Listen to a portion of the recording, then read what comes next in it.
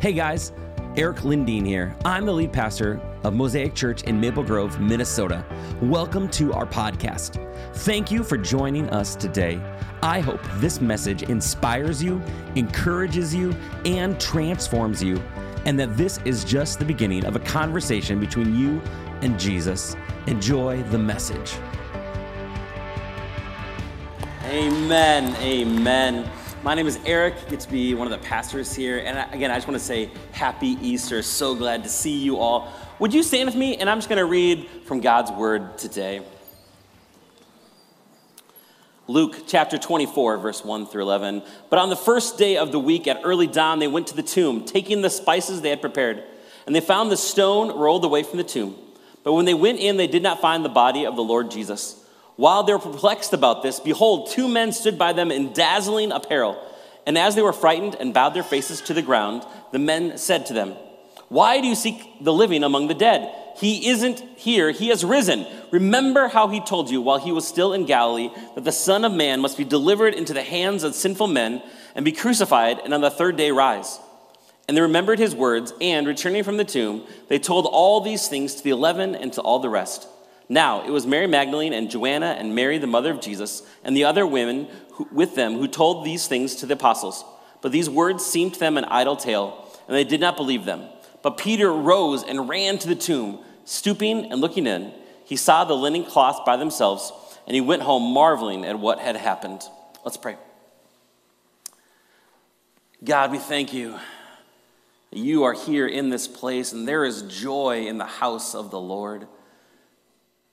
We thank you that you loved us so much that you gave your only Son so that we could have everlasting life. Be with us now today as we remember and as we celebrate. In your name we pray, amen. You can take a seat. The year was 1999. I had just finished my first of 7 years of college studying to be a pastor. I was a big Star Wars fan, and I was so excited for Star Wars Episode 1 to come out. At that time, we'd never heard of Jar Jar Binks, so we didn't know what we were in store for, but our hopes were high. If you can think back to the year 1999, really our biggest fear in life was the upcoming Y2K scare. And remember that? We thought actually that all our computers were going to crash and send us back to the pre-industrial age, which looking now at social media might not have been the worst thing in the world. But that was life in 1999. Well, as I was getting ready for Star Wars and I was a little worried about Y2K, my college choir got the chance to go to Italy and to visit Rome. And man, it was such a gift as a freshman in college. I just finished my first year to be able to do that. And so we headed off to Italy and we spent some time in Rome and some other places. And let me tell you, if you ever get the chance to go to Rome, I highly recommend it. It's amazing walking through these different ruins and seeing the Colosseum that's still standing to this day and seeing these steps where it's like that's where Julius Caesar was betrayed and stabbed in the back, Et tu, Brutus, and these amazing aqueducts and roads and bridges that are still standing 2,000 years later from the Roman Empire. And you think, how did the Romans build these things that still lasted to this day? How were the Romans able to accomplish so much? You can go to England and see Hadrian's Wall. You can go, throughout the Mediterranean area and see evidence and influence of this great empire who expanded their influence throughout this whole area. How did they do that? We're still talking about how civilization changed because of this empire. Well, really it was, hey, we're going to come bring you peace at the end of a sword. And hey, we're going to bring roads and all this stuff, but you know what? You have to agree with everything that we believe in. And if there's any dissenting opinion, you know what we're going to do with you? We're going to stick you on a cross. We're going to publicly execute you on a major highway in front of everyone to know that, hey, this is what happens when you go against the empire. That might makes right. And 2,000 years ago, as the Romans spread their Pax Romana, their peace at the end of a sword, countless people, thousands and thousands of people actually, were crucified on crosses. If you didn't know, Jesus wasn't the only one to die on the cross. There are actually thousands and thousands of people. We can look back now and we can admire the great things that this empire did while also saying, man, that was so wrong. The violence they inflicted on the world and how they colonized all these different civilizations and said, you now are going to speak our language. You now are going to worship our gods. You now are going to have our system of government. You can actually see archaeological remains of people who you can find online where like their bones are still together with a nail through their feet as they were died on a cross and then taken down and buried. And when you see those images and you hear about the horrible things the Romans did to so many people to inflict this violence, something stirs in us to say, that is wrong. This kind of violence against other humans is wrong. So why is it that today on Easter we celebrate, it's good news that one person, the God-man Jesus, died on a cross, when thousands of other people died on a cross, and that is not good news.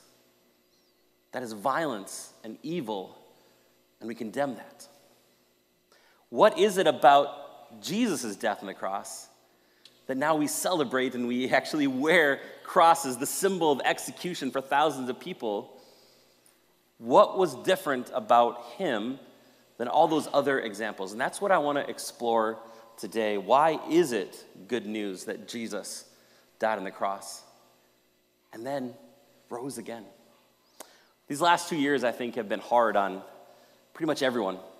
Today, I want to give you permission to feel, just to examine what is it that maybe I've been even suppressing these last 2 years, to feel the grief and the sadness and anger and betrayal, everything you perhaps got locked away or perhaps even denied that you have these feelings. And I want you to know this morning that you aren't alone in those feelings and that God wants to come alongside you and shoulder those things that you've been carrying your whole life and especially these last couple of years.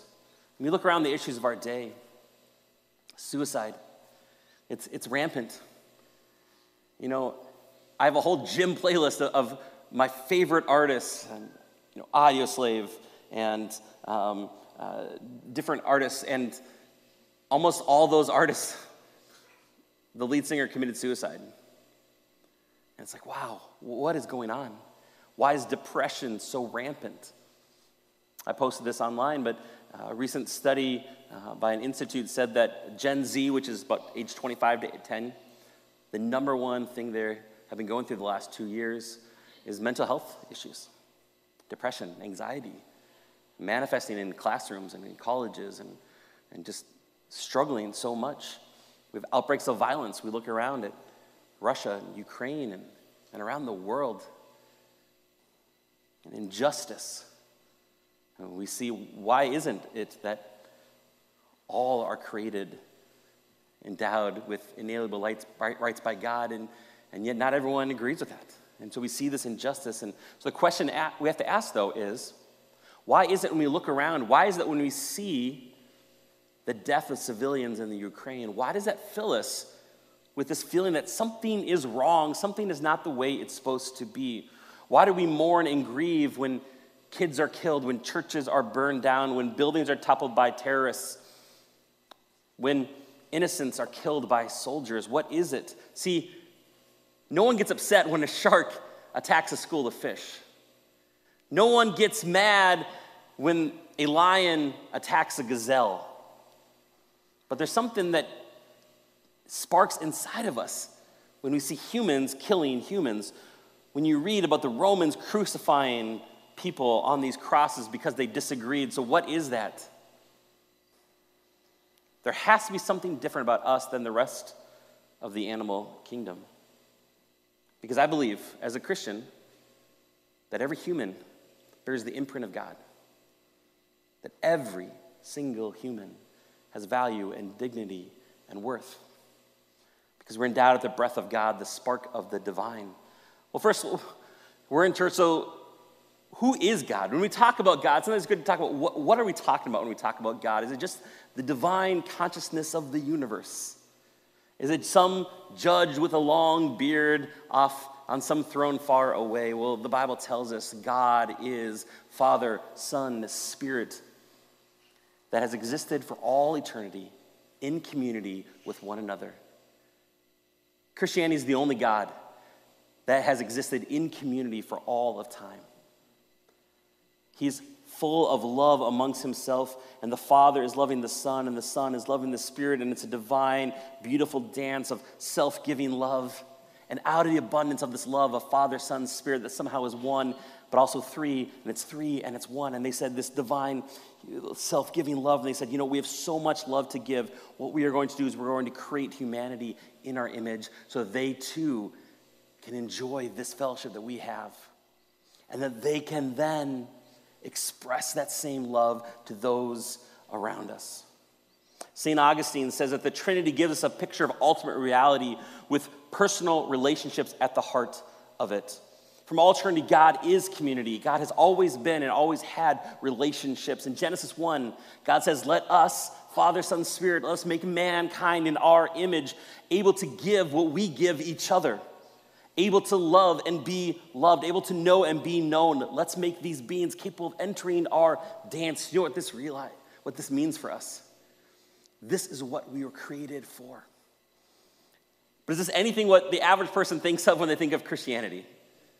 That you were created to enter into the divine dance of self-giving love that the Father, Son, Spirit has made us to do. No, people think of Christianity as, well, when things are rough, maybe you go pray or you come into a church building or a school and your heart swells maybe when you sing a song, but you got to be good, but I'm not sure how good is good enough to make God happy with me, and I just want to be good enough so that he kind of stays off my back, but I don't want to stretch myself too far. But that's how most people think of Christianity, but no. It is Father, Son, Spirit, and divine self-giving love that says, hey, we've created you to enter into this love with us and then to reflect that love to those around you. So you were made for his arms. You were made for the dance. You were made to be brought to a deep and personal relationship with Father, Son, Spirit, to give love and sense his love. That's not all you were made for. Humanity was created to reflect that self-giving love. From you to you to you to you to you. And to let it spread throughout the world. That is our purpose. How are we doing with our purpose? We take a look around, we see all the issues of the day, and we say, how much we have failed in our purpose. To be a part of the divine love and also then to reflect that love to those around us. When Chris and I got married, almost 17 years ago, we stood in front of a group of people much like today, and we made some certain vows to each other. Hey, I promise I'll do this for you. I promise I will never lead you astray. I will lead and guide you and be the husband that I need to be. And then Chris and I, we went on our honeymoon down to Florida, to Disney World. Anyone else take your spouse to Disney World, or am I the only one? Yeah, she'd never gone before, so I thought, hey, that's a great place. So we go to Disney World, and it's a long day. We're going on all the rides, and it's great. Unfortunately, we bought new sandals for our honeymoon. So by the end of that day, both our feet are literally bleeding from these new sandals that are cut into us. And so we get to the car, and I had vowed and promised, I will never lead you astray. I will be there for you. Guess who forgot where he parked? Guess who had to wait on his first night, on his honeymoon, until almost all the cars were gone until we could find our rental car? That was me. I broke those vows in that very first week. Man, we fail so easily. About 15 years or so, I was ordained as a pastor, and I took some vows. Hey, I will never lose my cool. I will lead faithfully. That didn't last super long until I broke those vows. I remember when Joshua, my son, who turns 12 in just about a week, holding him in my arms in the hospital. And it's like, buddy, I promise I'll never let anything bad happen to you. I'm never going to lose my cool with you. I'm always going to be there for you. That lasted about 2 years. That was pretty good, Then you get other kids and you start losing your cool. But we make these vows, we make these promises, but we break them so easily. And what happens? Is my failures, does it affect only me? No. When I lose it, when I don't match up to the image that God created me to be, that infects and effects Kristen. And then that affects and infects my kids.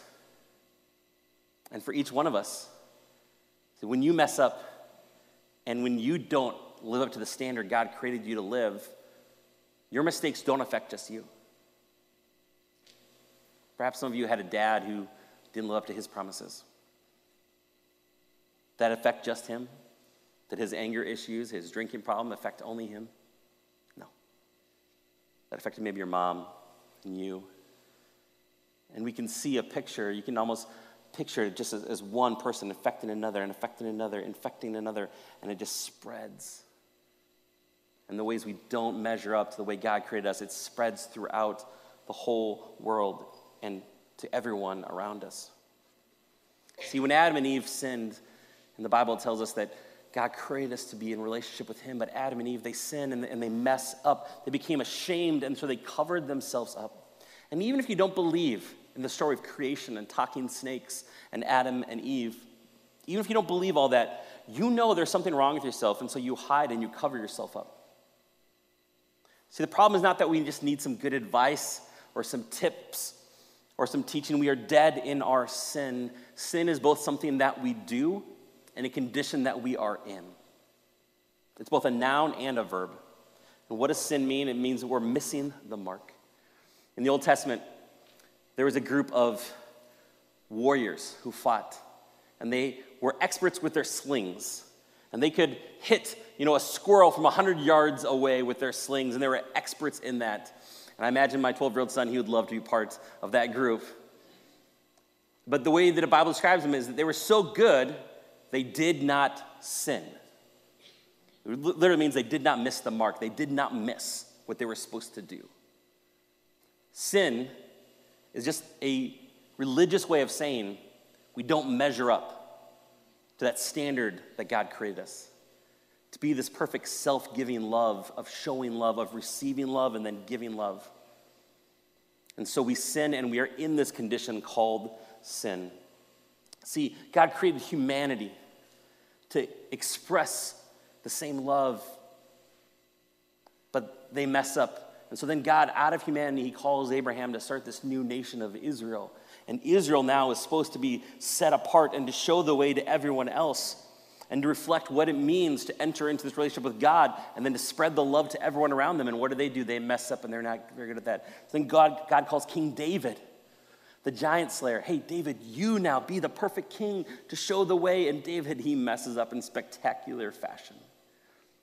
But there is a promise that one is going to come out of humanity, out of the Jewish people, out of the line of King David. And this one person is actually going to perfectly live up to the standard that God has for us in perfect relationship with God, with perfect relationship with others, to perfectly reflect the purpose that we were made for. And not only that, not mess up and do all the wrong things. See, when we mess up again and again, this has a ripple effect to those around us. And so the Bible describes that as we carry a debt.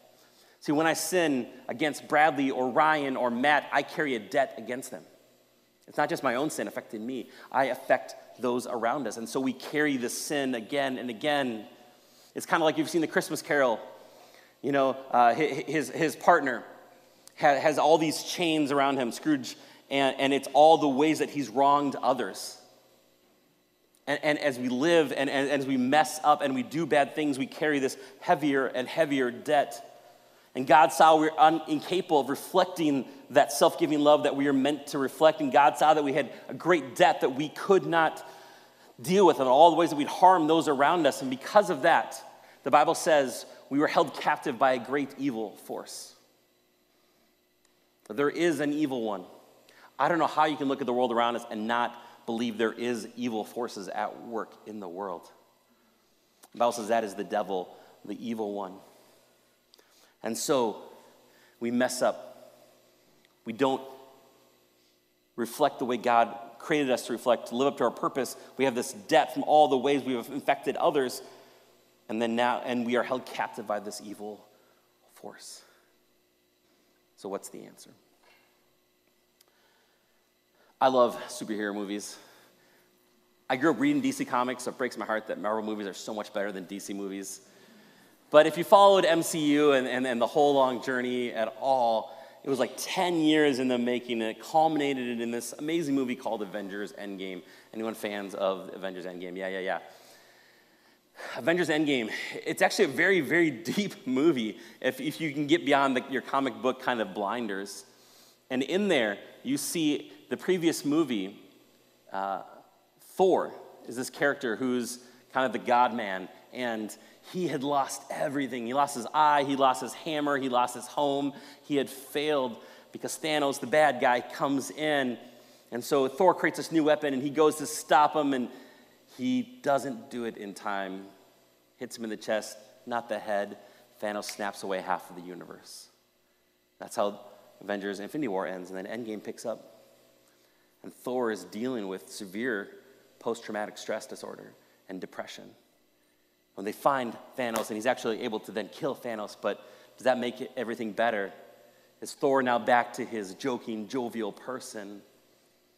We flash forward 5 years, and what happens? Thor's gained a ton of weight. He's not living up to his purpose. He's just playing video games. And sometimes I think people just play it up as just a laugh, a gag of Thor. He's fat and he's drunk. It's really Thor is dealing with PTSD. Thor is dealing with depression. Of all the ways he's failed, he hasn't lived up to who his father believed he should be.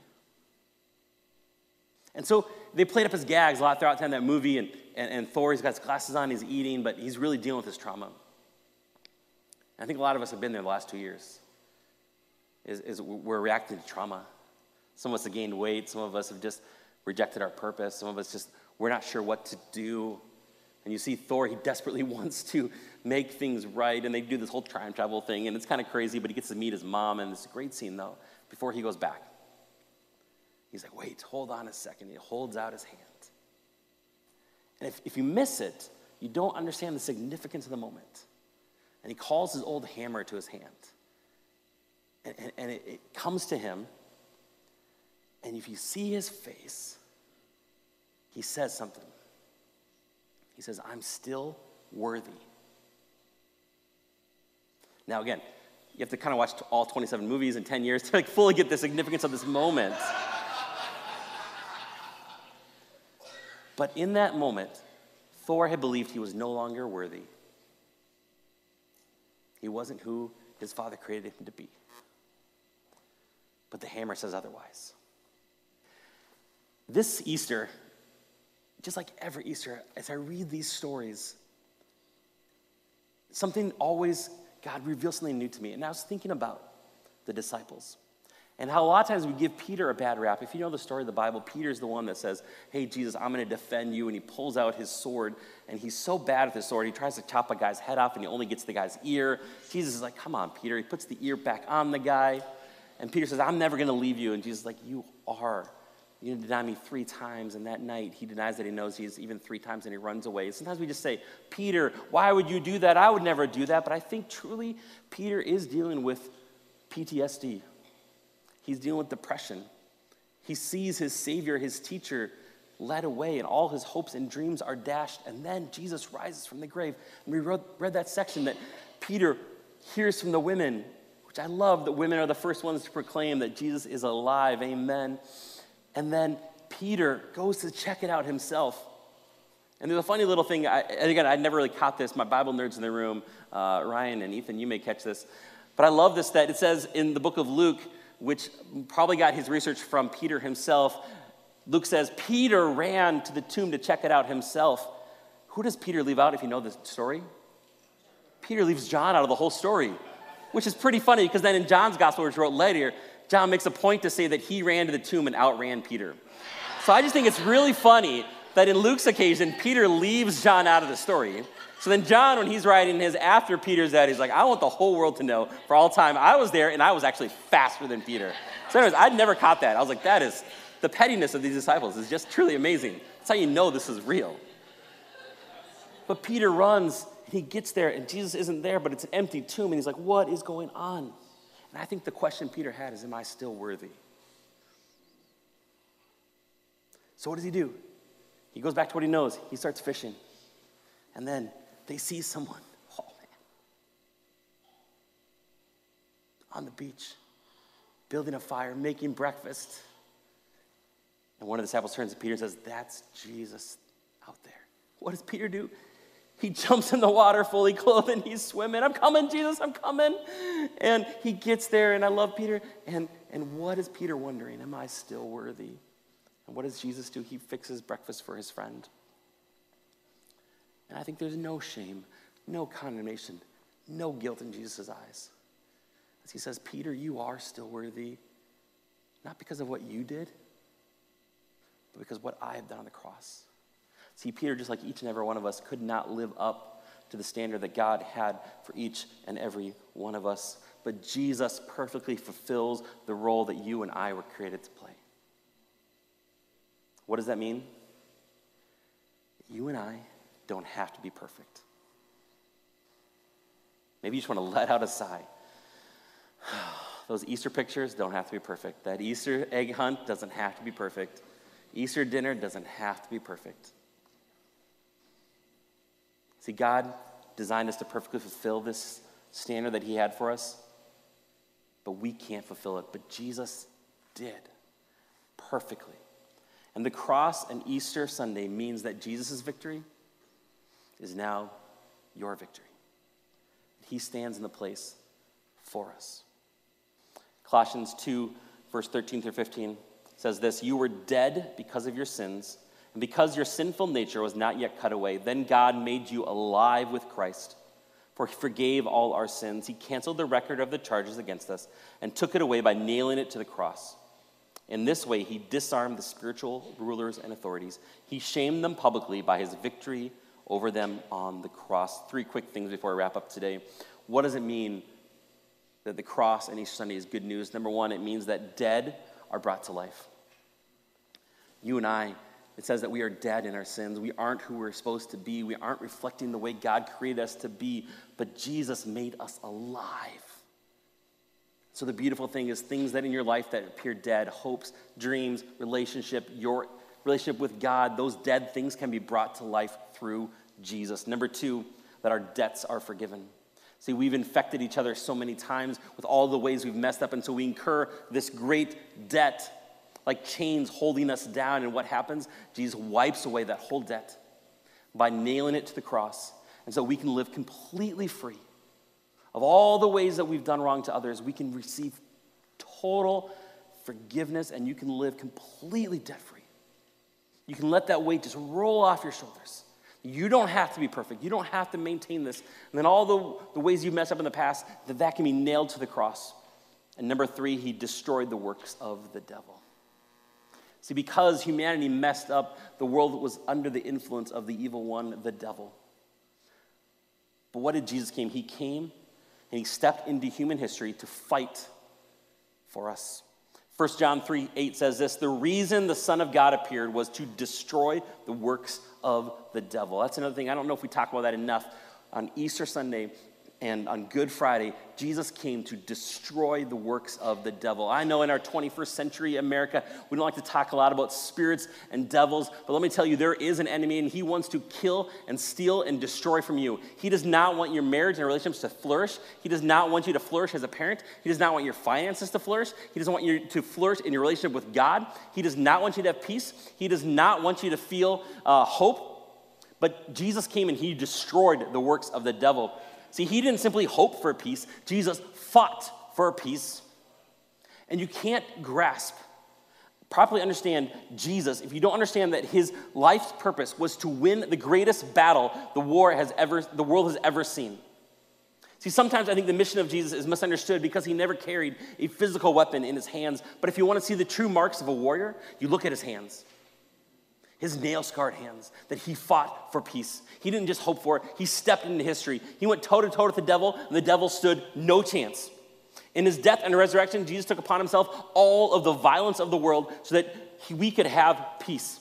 And if you just feel like you're one breath away from giving up, I hope you know that the God who created you is fighting for you. You cannot give up on yourself when God considers you worth fighting for. The cross that Jesus died for was not a symbol of defeat. The cross and the empty tomb are declarations of the one who stands victorious. He conquered sin and the devil and the debts that we have. And they show the pathway to the way of Jesus. By defeating the evil powers that oppose God, Jesus Christ rescued his people from Satan and established himself as the rightful king of the universe. Colossians 1:13-14 says this way, "For he has rescued us from the dominion of darkness and brought us into the kingdom of the Son he loves, in whom we have redemption, the forgiveness of sins." This means that the cross and the resurrection Sunday means that Jesus' victory can be your victory. You can participate and claim that victory. See, Easter Sunday means that the worst thing is never the last thing. The story doesn't end at the cross. The story doesn't end at Good Friday. Jesus is not simply just some good example for us. Why is it good news that Jesus died when all those other thousands of people were crucified by the Roman Empire? And that is not good news because Jesus didn't stay on that cross. But he rose again. Why do I believe the story of Jesus? Is it because of the Bible? No, it is because so many people turn their lives around by seeing the risen Jesus. We have accounts that his own family did not believe in him. And yet, James, who we just spent the last 5 weeks studying, he started to worship his brother. The only way that would ever happen, that you would worship your brother, if you've seen him rise from the dead. When you saw him on the cross, you saw him in the tomb, and then he's walking around still with holes in his hand. And it's like, come on, Jesus, you're so perfect. I've been in your shadow the whole time. Like, can't you just imagine being James and everyone being like, why can't you be more like your brother Jesus? Like, come on, like, poor guy. And so he's a little resentful, but then he sees actually Jesus is perfect, and Jesus, he hugs his brothers and his mom, and he's alive, and they're like, okay, you actually are the Son of God. And his brother James helps lead the new church. And all the disciples were willing to be martyred for what their beliefs were. And only John lived to a ripe old age. That's only because they boiled him in oil and he survived it. Why were those men willing to endure the violence of the Roman Empire? Because they'd seen that their Savior had conquered all violence on the cross. And they're willing to say, hey, there's a new way. There's a new hope. It's not empire, it's the way of Jesus. What if you could know peace and a future filled with hope? What if you truly could be freed from that debt that you feel? What if God really did send his son and he died on the cross and God brought him back to life? What if that really happened? I believe it did. I spent my life studying this, and I want you to take the moment to say, you know what? I'm going to take this step of faith. See, it's not about actually saying yes to Jesus. It's saying yes to what God has already done for you. Jesus has already won the victory. Jesus has done it for you. You don't have to be perfect. You don't have to carry this any longer. It's just receiving what he's already done for you. And if you have questions and you're not sure, I'm so glad that you are here. We say a lot, this is a place where you can belong before you believe. And we'd love you to come back next week. And so if you're just exploring this, I'm going to invite you to take the 3-week challenge and just come to church 3 weeks in a row, which nowadays is actually pretty uncommon, but I think we could do it. I believe you can. And so this is week 1, so you're 1 out of 3. So give yourself a little bit of hand. You're already a third of the way there. Next week, come back for our family fun day. And I'm just going to be talking about just a short message on everything you need to know about following Jesus. I'm going to sum it up in about 20 minutes. So come back next week to learn more about that. And then week 3, relationship rehab. Just why are relationships so hard? What do we do about this? What does God say about relationships? But for others of you, maybe this morning, as I've been speaking and talking about the hope that we can have through Jesus, something has been stirring in your hearts. And I want to pray for you. And I want to give you the opportunity to respond. The band's going to lead us in one final song here in just about a couple minutes. Then we're going to go do our egg hunt. But I don't want to leave this morning without giving you the opportunity to say yes to what God has already done for you. what do you have to lose? By saying, you know what, I don't have all the answers, but you know what? I don't like the way of empire. I don't like the way of violence that I see in the world. And I see the way of Jesus is different. Jesus was someone who invited prostitutes and scummy tax collectors and outsiders and people born in the wrong places and people who messed up and the doubters were all welcomed at Jesus. Jesus was invited to the best parties. Jesus never had condemnation or guilt. And the only time he really raised his voice was at religious people who were making things harder on other people. I believe Jesus is beautiful and attractive. And when I look at all the philosophies of the world, I truly believe the way of Jesus is the best way to live. To say, hey, each and every one of us is created in the image of God, and that is why we have value. And this God who has existed for all time, Father, Son, Spirit, welcomes us into relationship and now desires us to reflect that. I can't do it perfectly, but through Jesus, he can help me. And his Spirit now lives in me to bring life and goodness and peace wherever I go. If your way of life just, you feel like it's like, you know, it's not working, would you be willing to say yes to Jesus? This last song we're going to sing is just talking about how he's our victory. He's won the victory. We don't have to carry it anymore. Now all we have to do is just stand in what he's already done for us. I want to invite everyone, we're going to take about a minute just to close your eyes and just to reflect. I'm going to pray for you and then give you an opportunity to respond this morning. Jesus, we thank you that you saw that we were incapable of living up to the standard that you made us to live, that we could not be perfect. And so we sin, we mess up, and our sin infects those around us, and it goes on and on and on.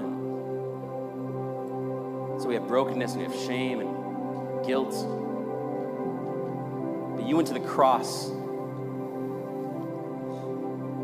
so that we could find life and forgiveness and hope. And that you rose again victorious. Now you invite us into that new life with you. Jesus, I just pray for each and every one of us, God, that we would just walk in the knowledge we don't have to be perfect. We don't have to have it all figured out. We don't have to carry the weight that you have won the victory, that you are going before us. That you fought for peace for each and every one of us.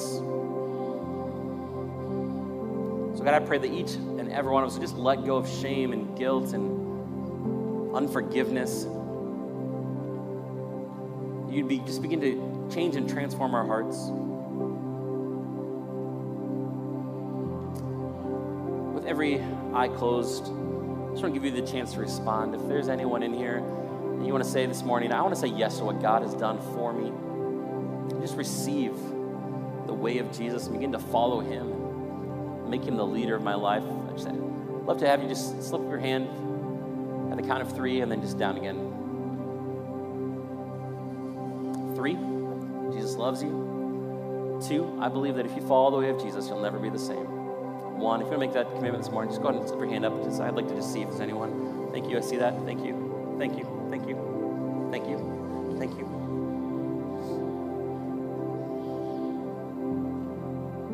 Jesus, I pray for those who are making the decision this morning to follow you.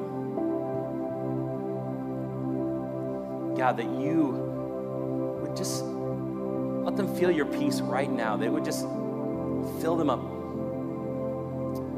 And God, all the ways maybe they've been wronged and hurt by others, all the ways they've wronged others, God, that would just be gone.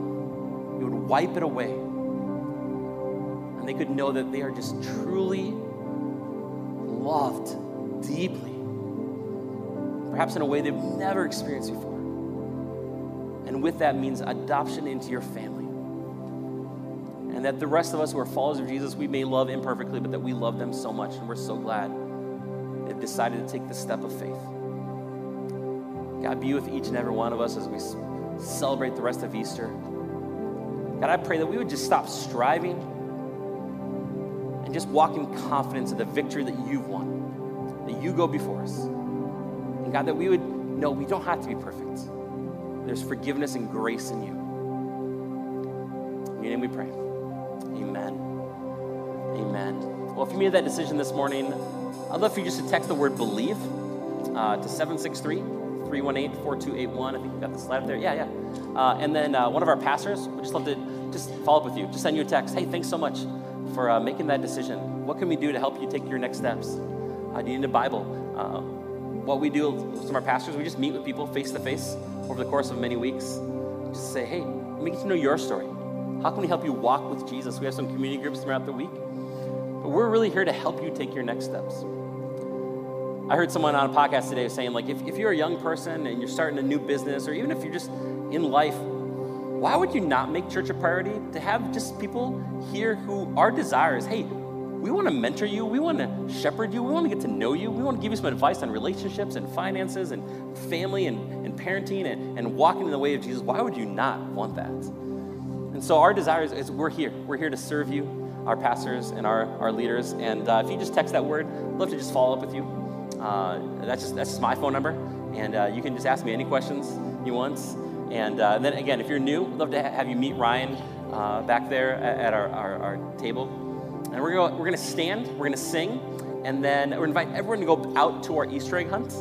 And the kids ministry rooms, they're gonna bring the kids outside, so you don't need to pick them up at the kids ministry rooms. You can just go down, just follow the signs for the elementary room, and we'll go out there. But before we do that, we're gonna just receive our offering. For those who are regular attenders, you can give here. You can also give online. And we're gonna sing this one last song. So if you wanna stand, let's go out of here singing to our God who won the victory and who continues to have the victory, and we can step into that. May you know that Jesus loves you so, so much. May you have a wonderful Easter. Let's go out of here singing. Thank you so much for joining us on the Mosaic Maple Grove podcast. I want to encourage you to take the message you just received and allow it to go deeply into your soul. Let Jesus do the deep work that only He can do. A special thank you to everyone who gives to Mosaic Maple Grove. Your generosity allows this message to go out into the world. You can be a part of the Mosaic tribe by going to mymosaicchurch.com. You can also subscribe, rate, and share this podcast with your friends and family. Thanks again for listening. Grace and peace, my friends.